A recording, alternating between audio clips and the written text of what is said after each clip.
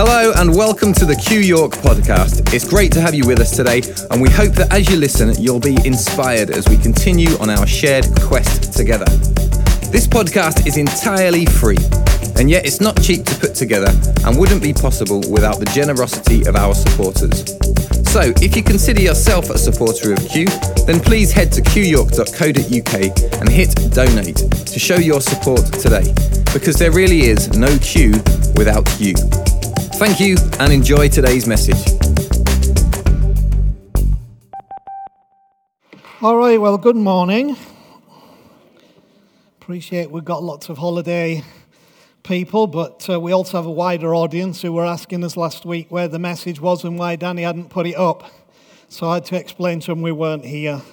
So welcome to you, welcome to everybody who listens to this in many different places. A special welcome to John Band this morning.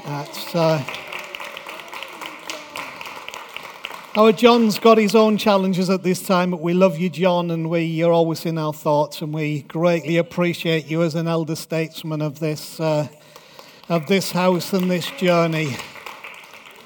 I hope I don't upset the parents this morning, but we may use one or two bad words. One has already cropped up. I will personally apologise to your children if you need me to, and qualify that they must never repeat these words at school.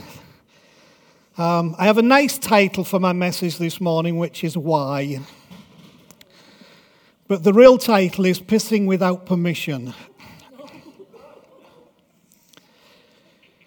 Church and Christianity are all that I personally have ever known.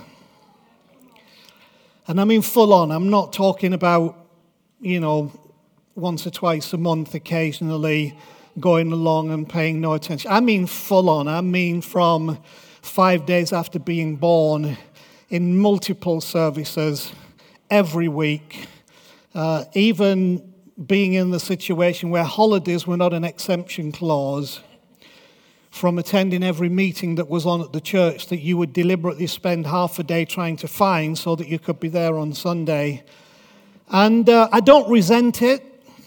In many ways, I don't regret it. I think my parents were very genuine people, very committed people to the faith that they held.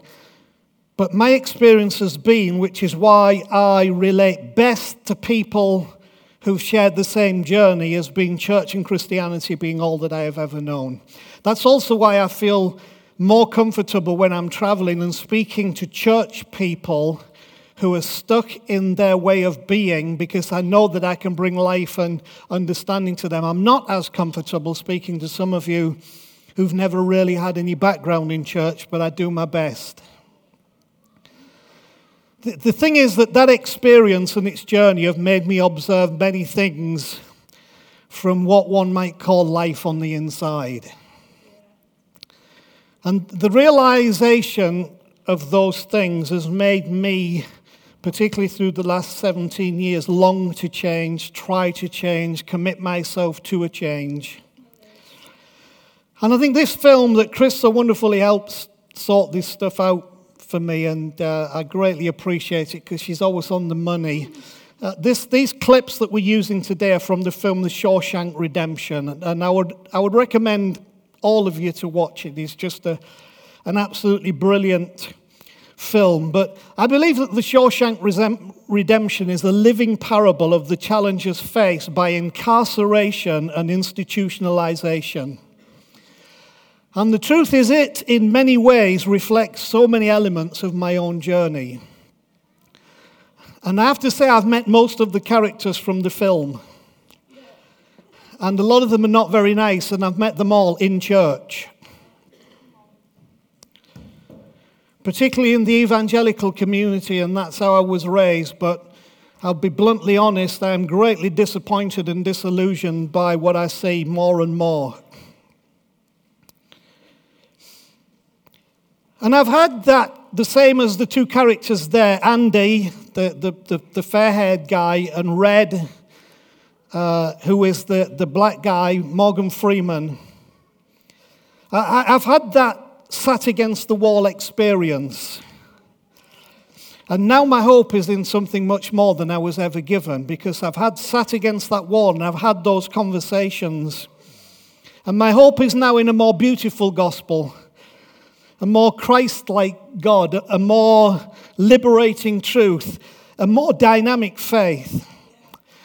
And so I want to talk briefly in my segments today about some of the challenges and finish with some of the whys of my own change. Why do I not pray in church very often anymore? You must have noticed it. Why do we not try to create an atmosphere with our songs? Why have I moved to where I seem to stand in respect of our view of God, Jesus, and the Holy Spirit? Why is it I often speak with little or no Bible reference? You see, institutionalization gradually changes us and the way that we think about everything, to the point where we justify and applaud things that, with a clearer mind, we would condemn and reject outright.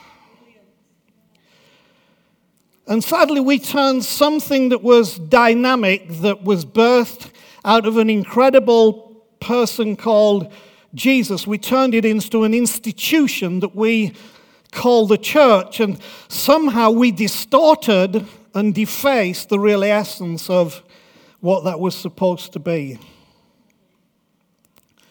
We begin to prefer the security and certainty of confinement within walls of what we believe are safety, when in fact they're walls of imprisonment. And that's what we've done with the whole church gospel religious system. And gradually, and I would extend this lesson to our current situation nationally and internationally, gradually, because of that institutionalized way of approaching things where we become controlled and locked within walls, gradually, freedom equals danger.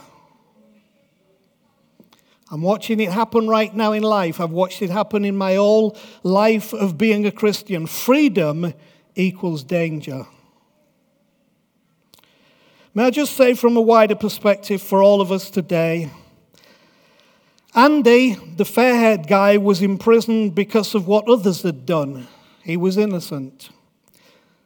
Ellis, Red, was imprisoned because of what he had done. But I propose to you the challenge is exactly the same. Whether you feel your situation was created not by you but by others around you, or whether you created it yourself, the challenge is exactly the same. You see, we're all incarcerated and institutionalized by one thing or another in one way or another. And like Andy and Red, whether innocent or guilty, we need to break free. One of the questions I'm often asked when people not of this group get wind about what I do and what we do and where we're heading and what we've said goodbye to and what changes we've made, one of their first comments is, well, how have your older people responded to that? The expectation being is they must have left in light of the changes and the challenges that you have introduced. And I'm always extremely proud to say, actually, the least of my issues in the changes we've made have been this age group, the heroes like Eunice and Liz and Dave and Eve and John and all these guys, and some who've now gone to their reward have been the heroes of it. And let me tell you, this is extremely unusual. Because usually the kickback comes from that age. Now, I've had more of the kickback from people I would have never expected to get the kickback from, because I would have thought youthfulness and vitality would have welcomed what it is that we're saying. So if you're youthful and vital, don't be a pain in the ass, okay? Look at Eunice. Be like Eunice, okay? See, what it takes to escape the things in life within which we've been imprisoned, and they are many, every addiction, every affliction, everything that we join ourselves to or really binds us into itself, every one of them that we get imprisoned in is never an easy task for us to get free from. It's not for the faint-hearted, as it often takes us, as Connie just sang, into the unknown. And you have to develop in you a desire for the unknown, okay? There's got to be a desire for that. If you are going to move on and life will not close in on you, incarcerate you, institutionalize you, and then like people who've got a life sentence, you die in that prison, never truly being who you could have been. In the words of Red about Andy, who was escaping, and excuse the language, sometimes you have to make it through 500 yards of shit-smelling foulness to make it to freedom. And I would say, boy, have I experienced that. In the complications and the twists and the challenges of my own thinking and the sense of, am I betraying what it was that was given to me? Am I leaving the faith of my youth? Am I breaking something that shouldn't be broken? Am I questioning something that shouldn't be questioned? And then when that begins to burst out from you, believe me, what you experience then is what I've experienced so many times: criticism, accusation, rejection, condemnation, defamation, and I've been put out of fellowship, whatever the hell that means. Put out of fellowship. You know, I don't know who these people think they are, who think they can put anybody out of fellowship, but it's because they become like the prison governor, who in their narcissistic, power-hungry dominion believe that they can dictate what people's lives are and what people should do. And rather than allowing freedom to take place, you have to play it by their rules. You have to be under their domination. Well, what I've done in these last 17 years is seek to set you free from all that. And let me tell you, it's not always to my benefit, because it's much easier to build and keep by having a different method by which you keep people within the walls and clearly define the walls and clearly define the rules within the walls. And if everybody obeys the rules and stays within the walls, you convey a spirit that says we're all safe. We're all saved. So from my own inner confliction over questioning lifelong beliefs to the attitude of others who hold their established belief and institutional fervor with violent protectionism and defensiveness, I have experienced a lot of stuff that I've never shared with you, but it hasn't been pleasant. Some might say you brought it on yourself, and maybe I did, and I will happily confess to that, but I'm glad that I did. Some time ago I wrote this, which expresses my thoughts surrounding one of the main issues behind my shift in belief, and this is so important. If it is proposed that the Christian God punishes unless his anger is appeased by a ritual sacrifice, and that he rewards those who do good and punishes those who do bad, that God would have to be classified as pagan, as he would be no different to any god in any culture at any time in the whole of history. If there is any value or virtue in the Christian God, it is precisely because none of the above is true about him. That makes him the ungodlike God. And that is now the God I pursue. I'm actually an ex-con. You may not have realized that, but I'm an ex-con. That's an ex-convert, not an ex-convict. Because I would now no longer classify myself as converted to a specific way of being and seeing, but actually being an ex-con where now I have the release to find the thing that comes from the ungodlike God, not the prison of the pagan ideas that we have presented as being the essence of Christianity. Often even the questions that arise from this, just from thinking about it, will scare most people off.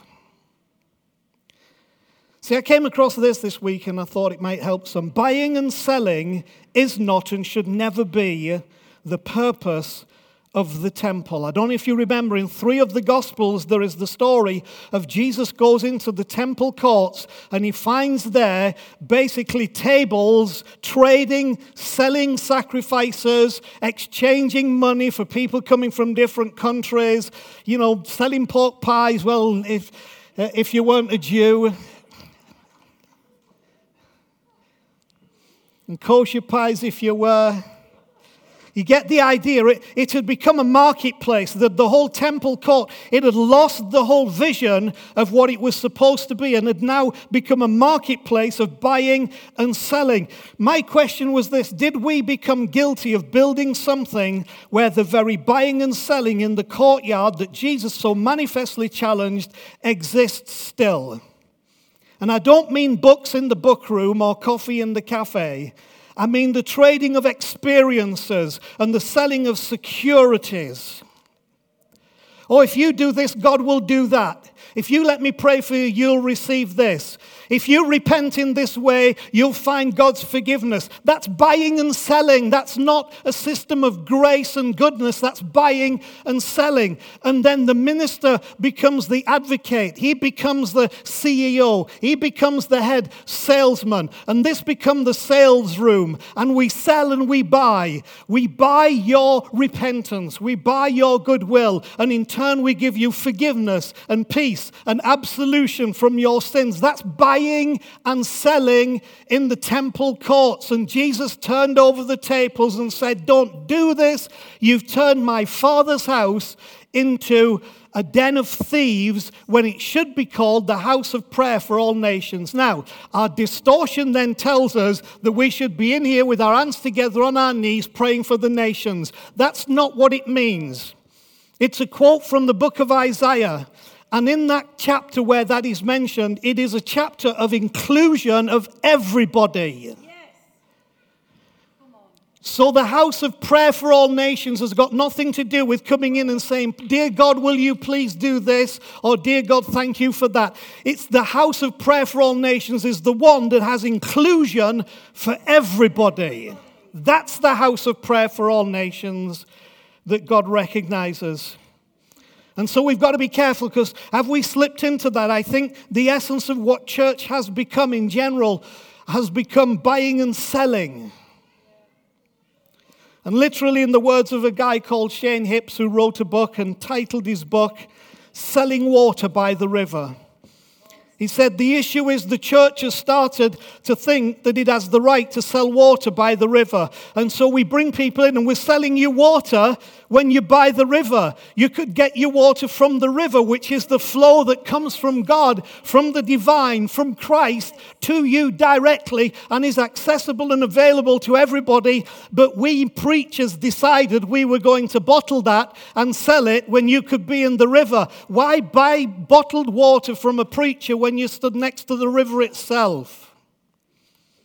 Now that makes me a little bit redundant. Maybe I should quit. I don't know. But what I'm telling you is the river is here. The river flows. You don't need to buy and sell in the old idea of environment, because you are at the river and the river is available for you. So don't let anybody cheat you out of what is rightfully yours by convincing you should buy what they have decided is theirs. See, beneath the internal noise of our chattering thoughts, there often lurks obsessive analysis in one form or another, a noisy commentary accompanying our every deliberation. How many of you can agree with that? We would do well to learn that we always create a problem when our analysis of the parts replaces the synthesis of the whole. You see, you have to have a bigger view, what I would call a world view, a God view, a universal view, an expansive view, because while ever you analyze the parts, you will always get into a problem, because then you can't understand the synthesis of the whole, how everything is working together. And when you learn to work together with what is working together, it works together in you and for you and through you and by you. And that is the very essence of what the God experience is. I'd like to believe Andy had latched onto something we've spoken previously that we called the spirit of the quest. And so to finish this little section, let me reread that to you. I've come to believe that there exists in the universe something I call the physics of the quest. A force of nature governed by laws as real as the laws of gravity or momentum. And the rule of quest physics goes like this.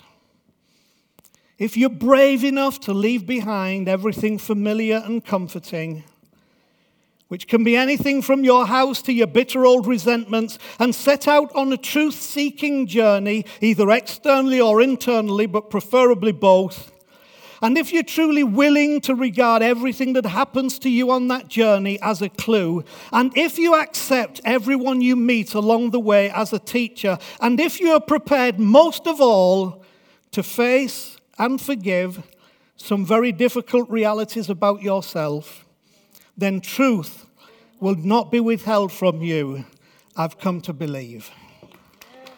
It's good to see in our last video that hope realized itself in the end, in the quest for freedom with Andy, who got into prison because somebody got him there. But Red, who got into prison because he got himself there, but both of them finished up seeing the fulfillment of hope of freedom. Now, to bring this through and not forget what I said I wanted to bring to you at the beginning, I am acutely aware that without being unkind, don't wish to be unkind, some of you prefer prison life.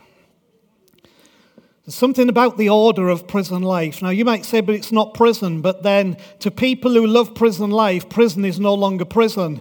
It's just life, but it's ordered, and everything is provided, and you don't have to think, and you just do as you're told, and that is it. And I know some of you prefer prison life. I know some of you would prefer that kind of church life. And I also know that life on the outside, as you see in this movie, can be a real challenge. Life outside what you've been raised with, like me, can be a real challenge, and it truly is, especially when you've been inside something for so long. And so often, as is brought out into movie here, people who have been incarcerated for a long time are looking for the next opportunity to actually get back into prison, because prison life is structured and predictable, and to them it's safe and they can have confidence in it. And that can be the issue that happens in our own lives. There was one guy that the film talks about called Brooks, and he'd been in for over 50 years, and when he got out he couldn't stand it and he commits suicide, because he can't live without that ordered structure. And I'm sensitive enough to realize I've put a lot of people under a lot of pressure in the journey that we have gone, because we've moved away from the safe walls of what I might say was the prison that we created, that was beautiful and good and providing, into a place where we've had to address, can we actually live outside of that? And some can't, and some haven't, and so some have left. Red said this in that last clip. There's a harsh truth to face. No way I'm going to make it on the outside. I've felt that at times in this journey. All I think about is ways to break my parole, so maybe they'd send me back. And believe me, there are times when I have thought I would just love to go back to the way things were, because I know we have a romantic view of that, but there was a certain kind of security to me in that I was safe, and I'd known that all my life. It's a terrible thing to live in fear. All I want is to be back where things make sense, where I won't have to be afraid all the time. But there's an element of disconcerting fear that goes with any movement away from that with which we've become familiar, even if that which we become familiar is not helpful or healthy for us. We still have a tendency to want to be back there. Why do you think it's so difficult for things like Alcoholics Anonymous, and why do we have detox clinics? Because it's so difficult to come free from what were the safe walls that we'd built and actually change our whole lifestyle and belief to get away from that. All I want is to be back where things make sense. It somehow seems to make sense, and yet it's not healthy for us. And Red summarizes something that perfectly identifies everybody who has submitted to the creeping menace of institutionalization. And that's why I titled it what I did. When pissing without permission becomes the defining challenge of your life, you're in trouble. And I just thought for me with Red, that was so powerful. He says, I've not been able to get rid of a drop because I was not given permission to do so. And I know for those of you who were raised this way, our lives have been blighted by things like the will of God, pleasing God, being accepted by God, the love of God, losing the favor of God, the judgment of God, losing your salvation. And really, in his words, that's pissing without permission. That's become a real problem to us. And it shouldn't be. And finally, coming to some of the whys behind the changes I mentioned to you at the beginning. I'll start out with this question. Did Christianity make an idol of Jesus? It's interesting that the one thing that defines that a thing is an idol is that you erect it, you recognize it, but you do two things. You worship it and you bring offerings to it. When you worship something and bring offerings to it, that thing that you're worshiping and bringing offerings to is no longer a living thing. It's now become an idol. And so I would propose that in many instances of our perceived understanding, we actually made an idol of Jesus rather than an example of Jesus. And so here are just some things that have affected my whys. The Bible talks about Jesus being the door.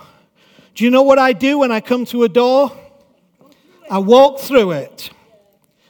I don't stop admiring the door, looking at the door, thinking, this is just the most beautiful door I've ever seen. I can't go through this door. I'm not worthy to go through this door. I can't enter this place because the door is so magnificent and the door just speaks to me of my own unworthiness. So how can I go through the door without first dealing with my own filth and unworthiness? No, it's the door.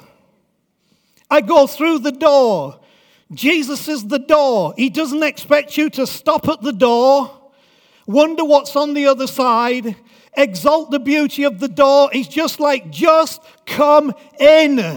I am the door. Whoever enters through me will experience a salvation. Just come in. Don't stop at the door. The Bible talks about Jesus being the light.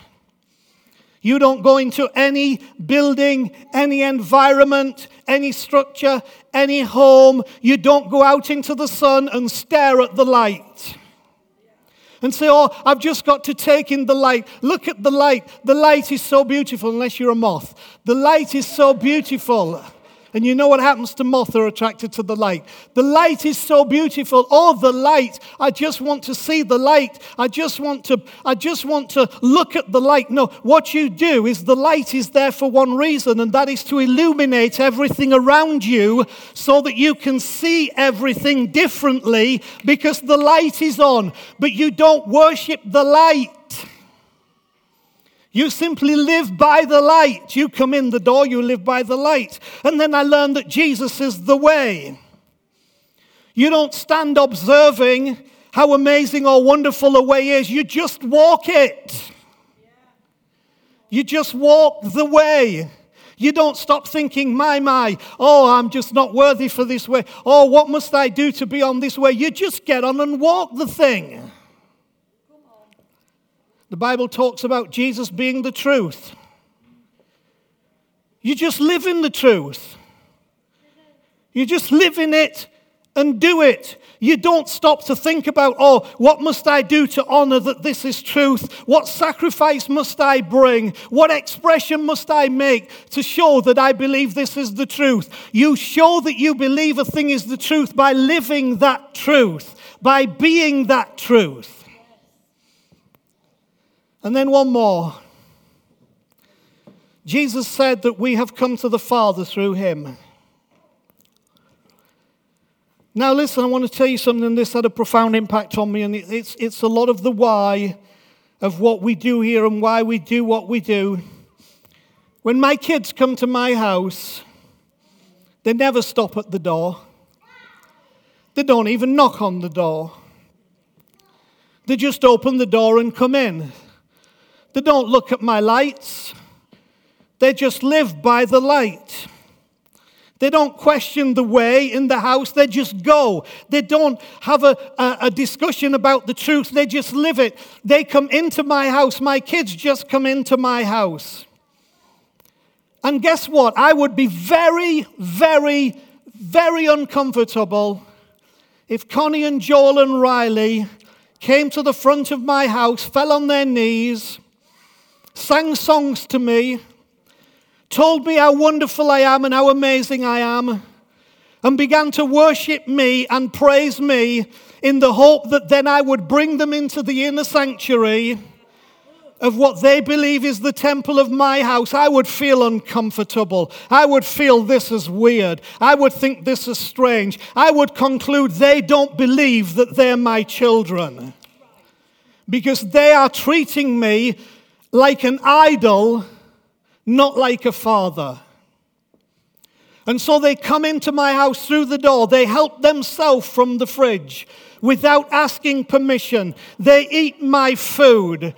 They drink my drinks. They watch my tellies, of which I have several because everybody likes different things, and sometimes I can't find a TV, and Father finishes up watching cricket on the iPad because the family are watching what they want on the TVs, and I do it with joy and I do it with gladness because they're in Father's house and they are my children. And I would find it weird and extremely strange if they did anything different because they know I am their Father and they know that they are my children, and then they know that this house is our house. This is where we live. We're of one spirit, we're of one flesh, we're of one blood. We're of one type. This is our house. Can you see why I have now begun to find it a little weird when on the one hand we say God is our Father and we are His sons and daughters, but we worship the door. We try to stare at the light. We question the way. We want to debate the truth. And we don't just come in and be who God says that we are because Jesus revealed the Father to us so that we would come in as family. And that's why, folks, there are many things I no longer do because I find them strange if I'm going to confess that God is my Father, I am His Son, we are family, and that I am the temple, and that He is the temple, and that together we are the dwelling place of God. Can you see why I no longer see it necessary to come in and say, oh God, Father, oh God, please, we're unworthy, but please, will you allow us to come into your presence?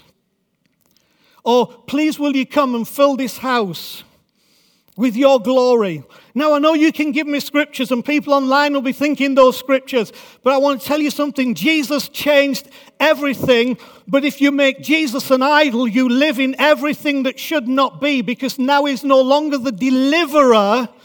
He's now become simply the rubber stamp, the figurehead of an old system, but He came to set us free from all of that so we would become family. So I make no apologies for the way that we are going, for the way that I am going, because I have believed that we are part of His house, that we are a temple, that we can come in, and that as we come in, we are children in His house with Him. He is Father, and so we act and behave in that way. So in the words of Andy to his fellow ex-con, you've come this far. Are you willing to go a little further? I hope that you are.